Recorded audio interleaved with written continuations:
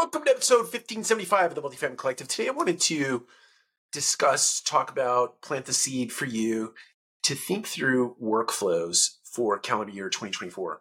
Now, a lot of people have been doing this under the premise of centralization or optimizing or creating efficiencies in their organization. My encouragement to you today is literally think through all of your systems, your processes, your disciplines, and your routines, all those things that govern your business on a daily basis. And we're not talking about corporate governance. We're talking about sort of property level performance governance with the systems and disciplines and routines. Now, it doesn't mean we aren't going to think about this later, but for the calendar year of 24, let's really focus on property level efficiencies because as you all know, the operating environment for 2024 is going to be difficult. It doesn't mean it's impossible. And it doesn't mean that we can't find efficiencies. It doesn't mean that we can't find ways to save money and to grow rev.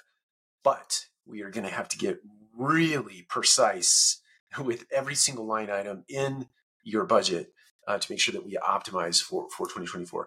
And I think that all boils down to systems and processes and disciplines and routines and how we can cut against those things without sacrificing your team member experience or your customer's experience, especially, or even your vendor partner experience, and meaning that they get paid on time and their services and their products are delivered to our properties on time. So all that being said, my encouragement to you today is really lay all those things out. For me, I'm very visual. I have to see all those things on paper, up on a wall, ideally on Post-it notes, and kind of walk through every single thing in the organization.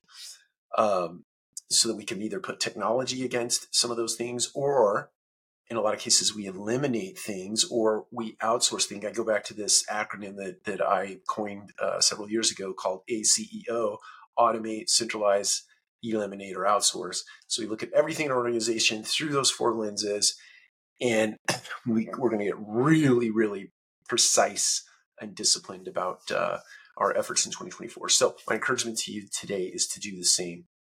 Get really dialed in on your systems and your processes and your disciplines and your routines. Look at it through the ACEO lens. Automate, centralize, eliminate, and outsource where you can.